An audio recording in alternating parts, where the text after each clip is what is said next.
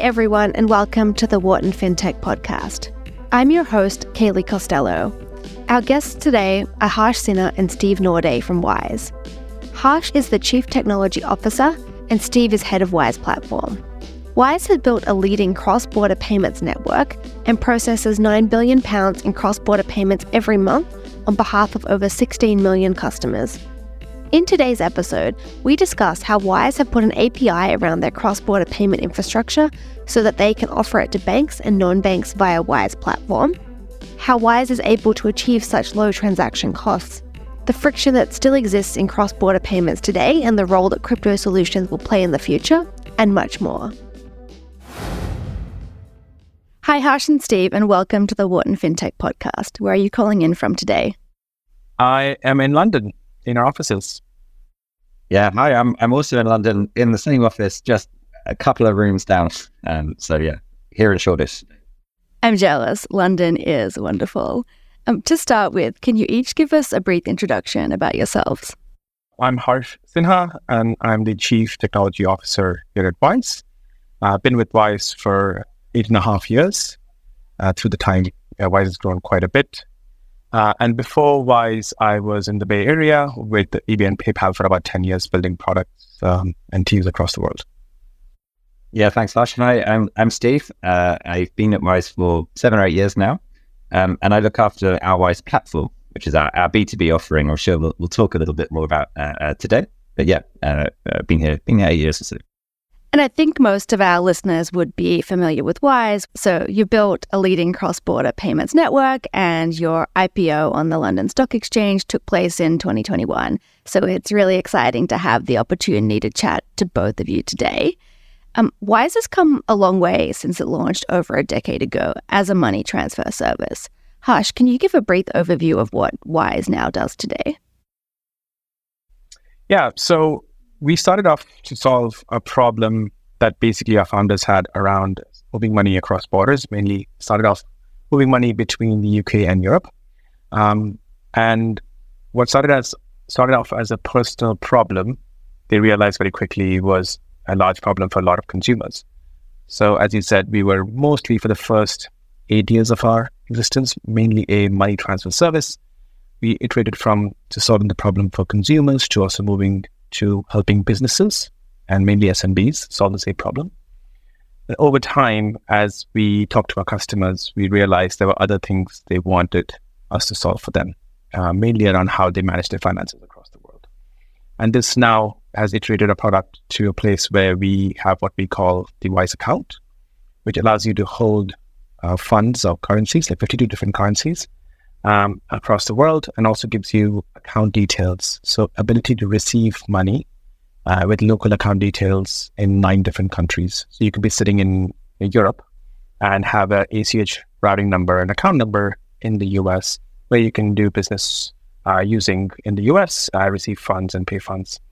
And then on top of that, we also give you a Wise card, which is a debit card. So basically, it becomes a one-stop shop for allowing you to hold, spend, receive, and send funds across the world if you're doing anything in cross-border payments, basically. And then finally, our third pillar is Wise Platform, which Steve runs. And basically what we realize is the infrastructure we've built over the last 12 years, we put an API around it, and we expose that to other partners like banks and other service companies who want to provide cross-border services, and they can use the same infrastructure we built a product. Yeah, I'd love to hear more from Steve as well about exactly what Wise Platform does, what some of the examples of use cases are, and how it originated. Yeah, we power now kind of banks, large fintechs, and other enterprises who, like Harsh said, really want to embed their best-in-class cross-border payment experiences, whether that's sending or receiving or spending, into the products they have built. Basically, it's taking our infrastructure to where these customers already are, to the tools, the providers, the companies that they already use every day. It's much more convenient to send money from your bank than it is to kind of have to sign up to Wise to do that. So can we leverage our infrastructure to take this to where customers already are? And it started in quite a funny story, actually. We just launched in Hungary, a market in Europe, and we saw this massive uptick in customers coming from one bank, quite a small bank. It was nice, but a little confusing. So we called up the customers and said, why are you using us? Said, thanks for using us, but how did you hear about us? And it turned out their bank actually was recommending them to use Wise. They'd realized their own offering was so slow, painful, expensive, costly to process. They said, just go to use Wise instead. It's better for you, better for us. So we called up the bank and said, we should do something together. Thanks for sending us your customers. But actually, why make you do that? Why don't we build a product with you so that they don't have to come to Wise, and we build that in the app? And that's what sparked this idea for Wise Platform, building that, exposing that API layer for making it easier for customers to do this in the tools they're already using. And I think you mentioned that you partner with providers such as Google Wallet and Xero. What does this sort of look like? Yeah, they're two good examples, right? So Xero is an accounting software. So if you're a business, your accounting software knows everything about your financials, how much money you have, what you owe, who you owe. And historically, that's kind of where it begins and ends, is doing your finances. But what Xero have done is they know the bills you have to pay because you upload your invoices and your bills to the tool. And together we've built a flow where you can actually now pay for that bill within the financial accounting software. So rather than having to go to your bank to send the money to actually pay the bill and come into your accounting software and click, yes, I paid, you can complete that all from within Xero. So it's a great example of that kind of convenience that can be generated. So tools like Xero, accounting software, payroll companies, spend management companies, similar kind of concepts. But as well as for consumers, so Google Pay is another great example where they have a lot of the customers' financial life already through the Google Pay wallets and products like that. Adding cross-border products into that, powered by Wise, is a pretty cool way to expand that without having to spend the 12 years we've spent building out that infrastructure. You get the best in class through a single API, which is pretty exciting for them as well. Absolutely. And with Wise, I know that more than 50% of payments at the moment are processed instantly. What friction does still exist in cross-border payments today? So with 50%, 55%, I think, instant now. The payments that are not instant are typically where there's no instant infrastructure. So Wise works by leveraging instant, real-time domestic payment schemes in the countries we operate. That could be faster payments in the UK, Fast in Singapore, MPP in Australia, those instant schemes. Not every country has an instant scheme yet, or one that supports cross-border fully.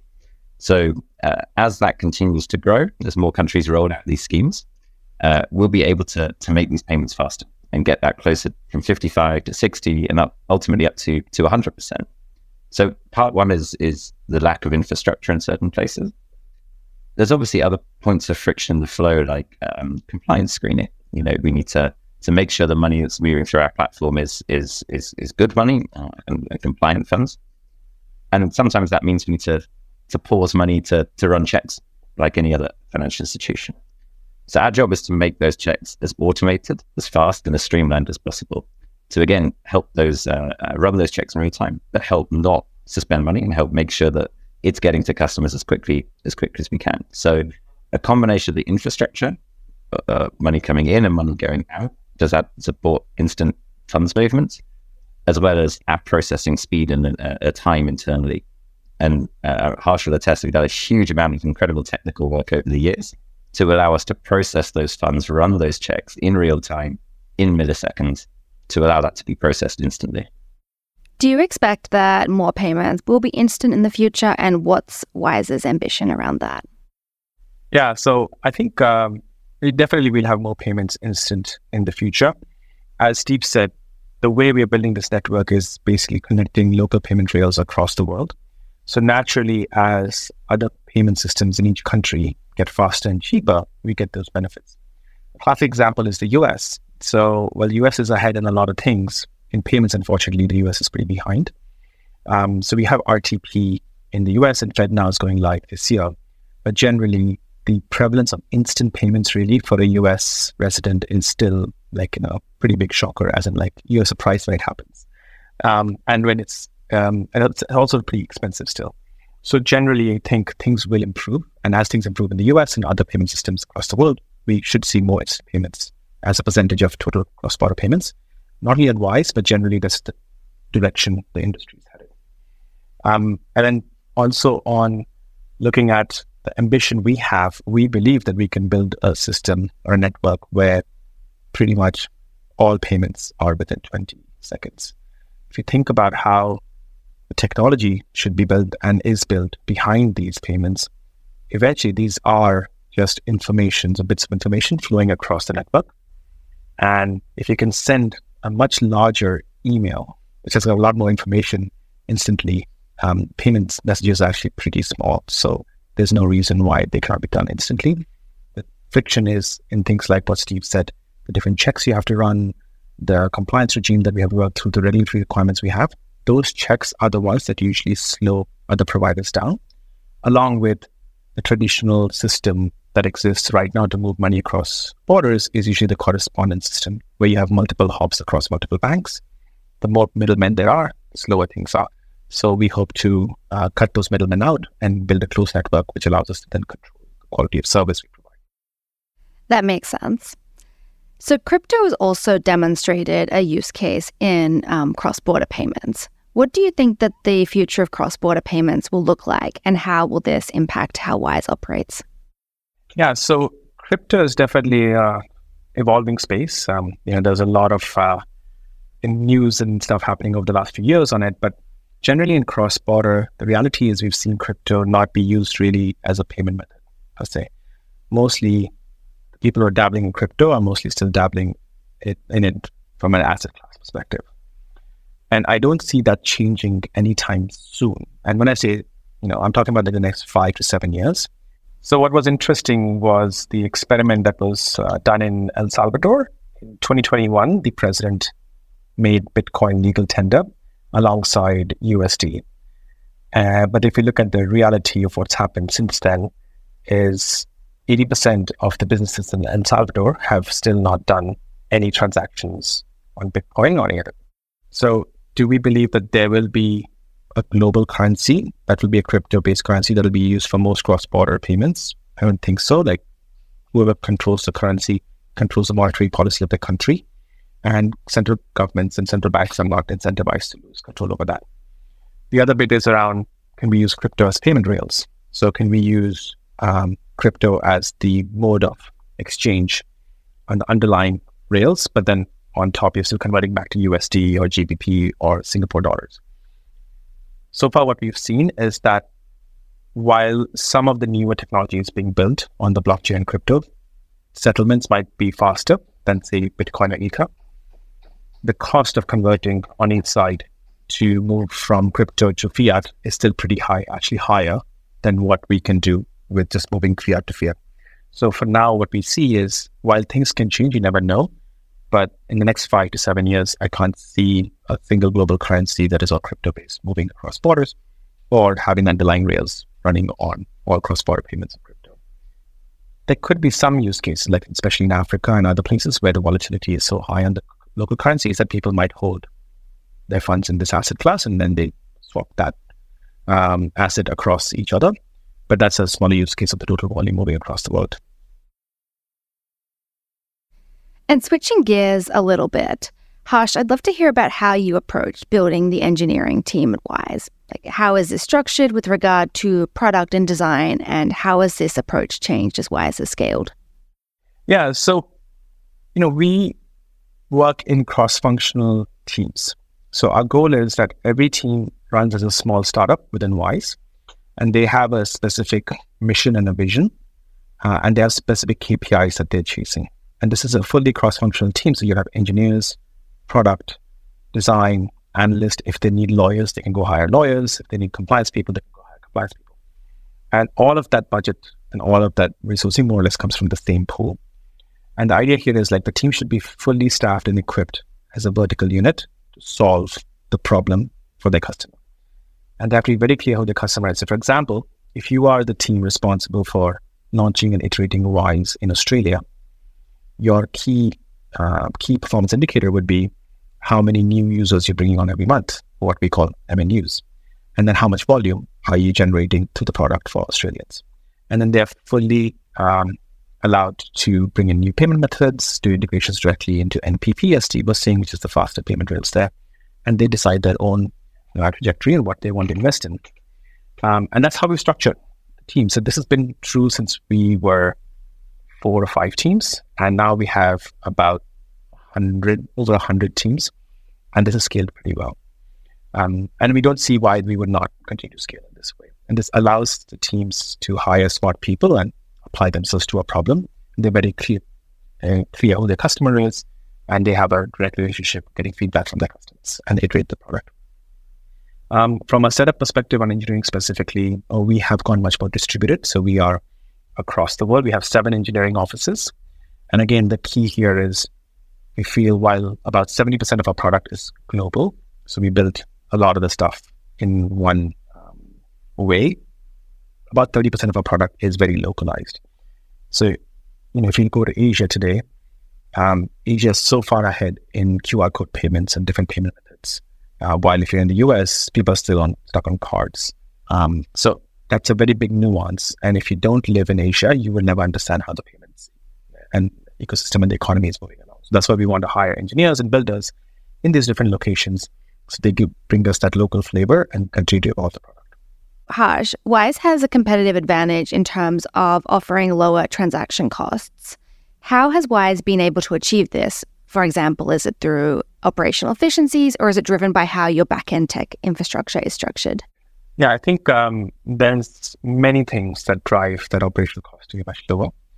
So one definitely is the tech that powers Wise. So we started off much later than the other banks. So we actually not settled with legacy technology. We are, building cutting edge services, and we're pretty lean on how we built our backend infrastructure. But the second thing is our investment and obsession, I would say, in going deeper into the big markets. So, for example, we became the first non-bank to connect to UK's faster payment scheme. We did the same that in Hungary, in Europe, in Singapore, and soon we'll be there in Australia. Every time we remove middlemen, so usually most payment providers use other banks to get access to the scheme. And obviously, if you have a middleman, then they will charge you a fee for this access. By being directly integrated, not only do we get the instant payments we've been talking about, but also like really, really low fees because these schemes are pretty efficient at the scale they run. So then we take this savings and we give it back to our customers. So give some context. When we connected directly, by the time we connected directly to the UK FPS, we were doing about 35 to 40 pence on a transaction using partners. And once we connected directly and we were running our own direct connection, we would spend about 4 pence per transaction. So like a 10x difference. And then that also gives us independence in the market. So we now control our destiny in these markets. And then we turn around and give that savings back to our customers and we can drop fees. So we don't believe in building this idea of loss leading products or like cross subsidizing because we don't think that's a sustainable way to build the business. So we really drop prices when we have figured out how to drop costs. And the last bit, I think, which a lot of people ask me this question, why are we much cheaper than banks, is we have built a global network. So the data sets that we can see across all the routes that we have money moving on and how our customers are onboarding, we have a very large global data set on top of which we can run ML models, and whether it's our treasury business or whether it's our fin crime or financial crime fighting teams, they have access to all this data versus usually if you, let's say, are moving money even between a large bank like HSBC, they have different branches and data is actually trapped in these different systems in their own silos. So you can't run the same operational efficiencies and make the same decisions that we can because we have this global data. So over time, I think Wise will be as much a data play as a payments play. And do you expect that Wise will be able to push prices lower in the future? So I guess, for example, how much of Wise's costs relate to fixed costs where Wise can get economies of scale with increased volume versus transaction level costs that might be harder to budge? Yeah, I mean, that's part of our mission. So we definitely want to bring it to a point where you feel like moving money across borders feels essentially free, like it's so cheap. Transactional costs go down every time we remove partners. So as I said, the example of going direct, we can definitely have a big impact, then that will happen. And then, as you said, economies of scale do come through when we continue to get more volume and onboard more and more customers. Then some of the fixed costs, whether it's like how we look at our infrastructure or how our technology is deployed, our data centers, and those things get spread across many, many customers and many, many transactions. And then finally, I think the bits that Steve and team are doing around Wise Platform, for example, that also gives us a very big advantage, because if you think about Wise and the Wise API connected to a bank, those banks have already done KYC checks and onboarded the customer, check their passport, check their driver's license. So we don't have to do it again. And that already is a big part of a servicing cost. So we can actually remove that cost immediately. And that allows us to reduce prices for customers too. Do you think that there's any risk that competitors, such as banks, will offer similar price levels to Wise, either through somehow finding a way to be more operationally efficient across borders or through pricing at a loss? Yeah, I think banks is an interesting, have an interesting problem. Generally, banks have a lot of things that they technically give away for free, but that free offering is actually paid for by something else. And usually at a bank, the two big money makers are the lending business and the FX business. So they have this problem where they've got people like us and others who are competing on price, providing the FX business in a very competitive rate, a better product experience. And they can try and drop the fees and prices, but then how would they supplement that somewhere else to then continue to provide other services for the price they're providing, which is essentially free? So I think that's the big problem they have, along with the other bits I talked about, which is the technology that they're running, the cost of running operations. They're much more manual and a lot of things that we do automate in an automated manner. So I'm not too sure if banks will be able to compete at the scale at which we are moving. There might be other players, like, who could follow the playbook that we've been following. So that's what we obsess about, is like, are we missing something as we build Wise? And could somebody else come in with a newer insight that we may have missed, which allows them to be faster and cheaper, and could they get to the mission faster than we do? I think we're at a scale big enough now that, it is a scale business. Like payments is always a scale business.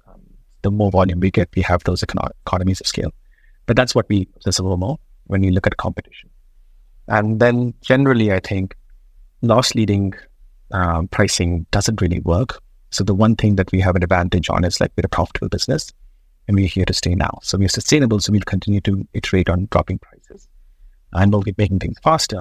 So if somebody wants to come in and undercut by raising a lot of money and acquiring customers over time, they'll have to raise prices because this is not sustainable. Steve, you've overseen the growth of Wise Platform since its inception. The enterprise customers that you're selling to here are quite different from the individuals and small businesses using Wise's other products. How did you approach developing and building the platform? And is what Wise Platform looks like today what you originally envisioned when you started on this journey? When we started this, we spent a lot of time with banks in particular, trying to understand what it is they would want from Wise, right? What is it that they would want from our infrastructure? And what we heard a lot of is, part of it's the payment rails, these cheap, fast payments that we've talked about. But a lot of it's all the other thousands and tens of thousands of things that make Wise special, from parts of the operations, treasury, liquidity management, through to some of the more front-end parts, right? How do we get the right information in front of customers at the right time, ask for the right pieces of data from them, the naming of the fields, the little tooltips, all those micro details that allow for high converting world-class flow with over 99% straight through processing. And that these are the details that, the 16 million customers moving £9 billion every month really use Wise for. So we heard this a lot from partners is how do we get lots of this stuff, not just payment rails access, which is kind of commonly what other infrastructure players might offer. And that's why Wise is quite unique. So we basically did this by exposing all of our internal APIs to partners. So for partners today, they are the same endpoints that you would call that our own internal mobile apps use. So anything that you can build on our mobile apps, the partner can build as well. It's quite an intentional decision that allows us to allow partners to build really, really awesome experiences, not just kind of access to payment APIs, but access to that full stack of Wise through a single API, and use as much or as little of that stack as they need to for the problem they're trying to solve. Sounds like the kind of broad direction we took in approaching it. Is it what we originally envisioned? I'm always surprised by the things partners and others want to do with Rails, things we've never thought about, things we've never looked at before or considered, from the amazing ideas to the wacky ideas, all sorts of things. But that's the power of exposing this. Lets people take control of what is it they're trying to solve for their customers. So I think a lot more broader use cases than we initially envisaged. But in terms of the product and building this network for banks and others to power the world's money movements is still very much aligned with what we set out to achieve. And what's one of the biggest challenges that you faced trying to build and grow this? Yeah, I think it's, you always talk about in these enterprise worlds, sales cycles are long. A bank might replace their international payments product every 5 to 10 years or consider updates every in that kind of timeline. And it's challenging sometimes to stay with that cycle and come back month after month, quarter after quarter. Long term, this is obviously 100% worth it, but it's challenging to convince partners that there's a need to act. There's a need to do something. If you're a bank and you see lots of this volume moving away to companies like Wise or others, why is now the time to act, to do something about that? And it's where I emphasize a lot with banks who have 250 products. This is one of many decisions they're trying to take and things to prioritize. And how we managed to get this movement and partners saying, actually, now is the time to act, to do something about that, is always tough. But that's what we're here to help partners understand better. And how did you think about scaling globally? Like, for example, how did the needs of the companies that you partner with vary across regions? Yeah, it's interesting. Like I think Harsh mentioned earlier, when you go into different markets, we're not, or I'm certainly not an expert on every single payments market and country in the world. And you learn something new about each market. But that's the way customers like to interact with their money, or down to the details of what word is used to describe a reference in certain markets, right? We're always learning those localization points. So part of the aim of kind of the product we offer is to allow for that flexibility. Right? These endpoints can be constructed in any way to build that flow and build that the partner who has that local knowledge to build the flow they know is going to work for their customers. Right? They're the experts in that. So empower them to do that. The other challenge that comes with expansion is, of course, the regulatory environment of what are we allowed to do? How do we work together? What do local regulations say on this? And this is where Wise has got quite a lot of experience. We're licensed in countries all over the world. And it's pretty awesome to see our teams work together internally to figure these new markets, whether it's a new market for Wise or a new market for our platform product, actually working quite quickly through what those requirements are, making sure we're building them into the product and making sure we're working with partner to meet that. I think that's just part of the nature of being a global cross-border business from day one. A lot of muscle there to be able to do that effectively. But yeah, it's always surprising what you learn as you go into new markets about local differences and localizations that, we have to let partners let the character. And correct me if I'm wrong, but it sounds like Wise's platform offers are generally sort of tailored to each specific company's needs, be it Google or Xero. How are you thinking about this as you scale Wise platform further? Yeah, I think about it more as not us tailoring the product to their needs, but them tailoring our solution to the problem they're trying to solve. So if we can build these and offer these nice generic set of solutions and features, they can be constructed in many different ways. Whether Wise needs to be the entity that's doing the KYC and onboarding the customer, or whether the partner's already done that. And these kind of become configurations in this. Right? So we don't do custom work for partners. We don't build new things for each partner because this won't scale at all. But as I always say to the team, like, if we need to do something new, build it as a feature, build it as a config option. Right? And then you can start stack up these configs or set of features and allow partners that customization of what it is they're trying to achieve, but within the frameworks of how the product is structured, rather than trying to build a super custom flow and write code to each individual partner, which will never scale and break quite quickly. So it's all about setting those like Lego bricks, right? Giving those bricks and allowing them to be constructed into any weird and wonderful idea. But having those kind of core set of flows that are pretty similar by every partner that can be much more out the box and work quicker. So the kind of the pre-configured option, or start from scratch and then build yourself. And that's kind of how we think about the structure of the platform is letting partners do that customization rather than building it ourselves, because that won't scale over time. Gotcha. So I imagine there was a bit of effort up front to kind of build a lot of those base Lego bricks and get them ready. But then ideally, once you've got kind of this collection, it makes it easier for people to pick what they need and make what they want. That makes sense. Exactly. Everyone's solving a slightly different problem with those different bricks. So let them choose the ones they need. I've heard also that you're expecting platform to represent the majority of Wise's volume in 10 or so years. So what do you see as the biggest opportunities for Wise platform? Well, I hope so. Look, I think Wise is a pretty one of the world's largest money movers today. A pretty large company in the space. But the space is so big. You know, we move just less than 1% probably of the world's money volume today flows through Wise, and the vast majority is people sending through their banks. Still, people and businesses sending through their banks. So this is kind of definitely what we see as the biggest opportunity is how do we power those flows in tools like banks where customers already are. Right? And I think that's kind of the space where we're really excited about is building out that network of banks as we go. So even though Wise is a large company and moves a lot of money today, the space to grow into this is significant. And I don't think we're going to do that by getting 8 billion people and 200 billion companies to download our app to come to us. The only way we'll make that progress is by taking our rails and our infrastructure to the places where these customers already are. And the biggest place where those money movements happen today is customers transacting within their banks. So I think that's definitely what we see as the biggest opportunity. And more broadly, perhaps for Harsh, where do you see Wise 5 years from now?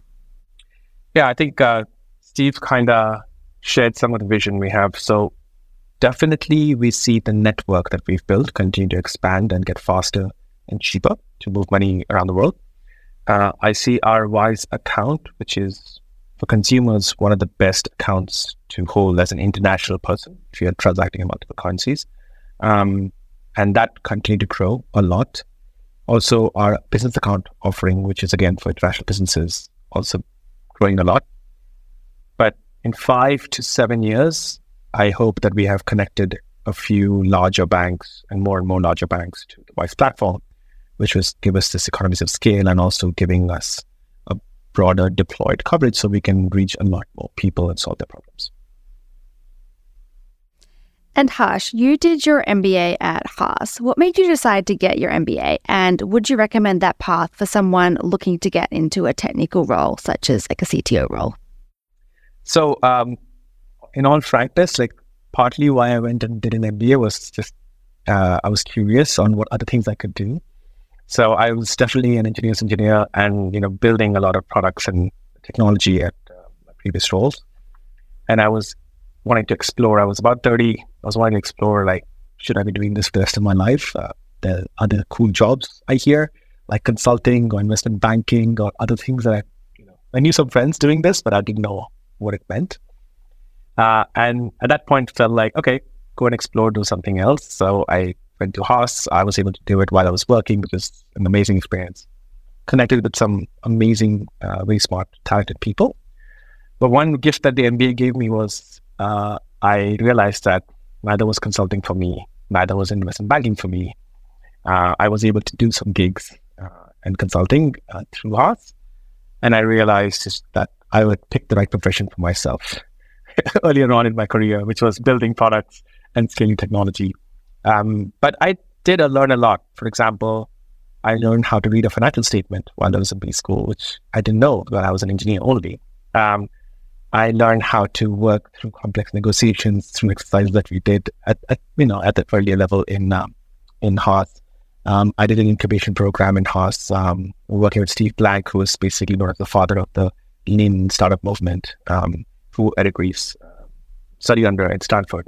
So generally, I think it made me much more well-rounded.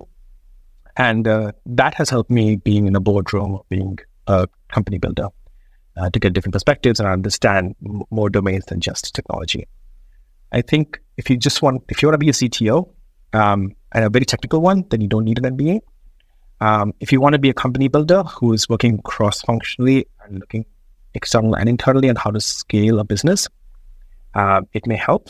But I also think it's the same as maybe coming and working at a company like Wise or elsewhere, which is early stage and still growing very fast and has this idea of cross-functional teams that allow you to learn from other people and be put into different situations where you get to learn different things, not just your own discipline.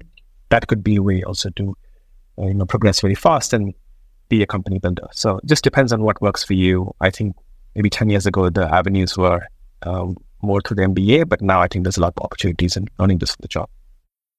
Makes sense. And Steve, what advice would you give to someone who ultimately would love to end up in a head of product type role? I think one of the things that I always advise people coming up in their product careers is really focus on the impact that you're having and kind of not too much else. And a lot of the time, that impact comes from things that might not be considered typical product work. So in like Wise Platform, in the B2B space, if the product is there and the product is working, but it's not selling, your job is to go sell it, right? And figure out maybe there's something in how we're selling it. Maybe there's something we can improve in the messaging. By doing that, maybe you learn actually there's a feature that's missing or something that's not working. Maybe the blocker is something in compliance. How do you work through that and get it done? But if you think about that path to impact, whatever it is the metric, the North Star you're trying to aim for is, like, just focus ruthlessly on that. Focus on moving that metric and do whatever is needed to move that product and move that metric, sorry. And whether that is a product piece of work or another piece, doesn't really matter. The fastest way to impact is to move anything that's needed. Also, by doing that, you build this much nicer, rounded perspective of everything, the commercial skills, the compliance skills, the legal skills that make people into awesome, well-rounded PMs. So that's always my advice, is figure that metric you want to move and then do whatever is needed to move it, whether or not people want to call that product or not, doesn't really matter. Remove that noise and just focus on that. And people that do that are the ones, certainly at Wise and other places I've been, where move to successful roles as quickly as possible. Yeah. Awesome. Well, thank you so much, both of you, for joining us on the podcast. I really enjoyed our discussion today. Thanks for having us. Yeah, thanks for having us. Thank you for listening to today's episode of the Wharton FinTech Podcast. If you enjoyed the show, please leave a review and give us a follow on social media. We appreciate the support and hope that you'll continue to spread the word to more listeners. If you'd like to keep up with all the content from our FinTech community, please subscribe to our podcast channel and find us on Twitter, LinkedIn, Instagram and Medium at Wharton FinTech, where you'll be able to find articles, interviews and much more, analysing all aspects of the FinTech industry. As always, thank you to our editor, Rafael Austria, and until next time, this is your host, Kaylee Costello.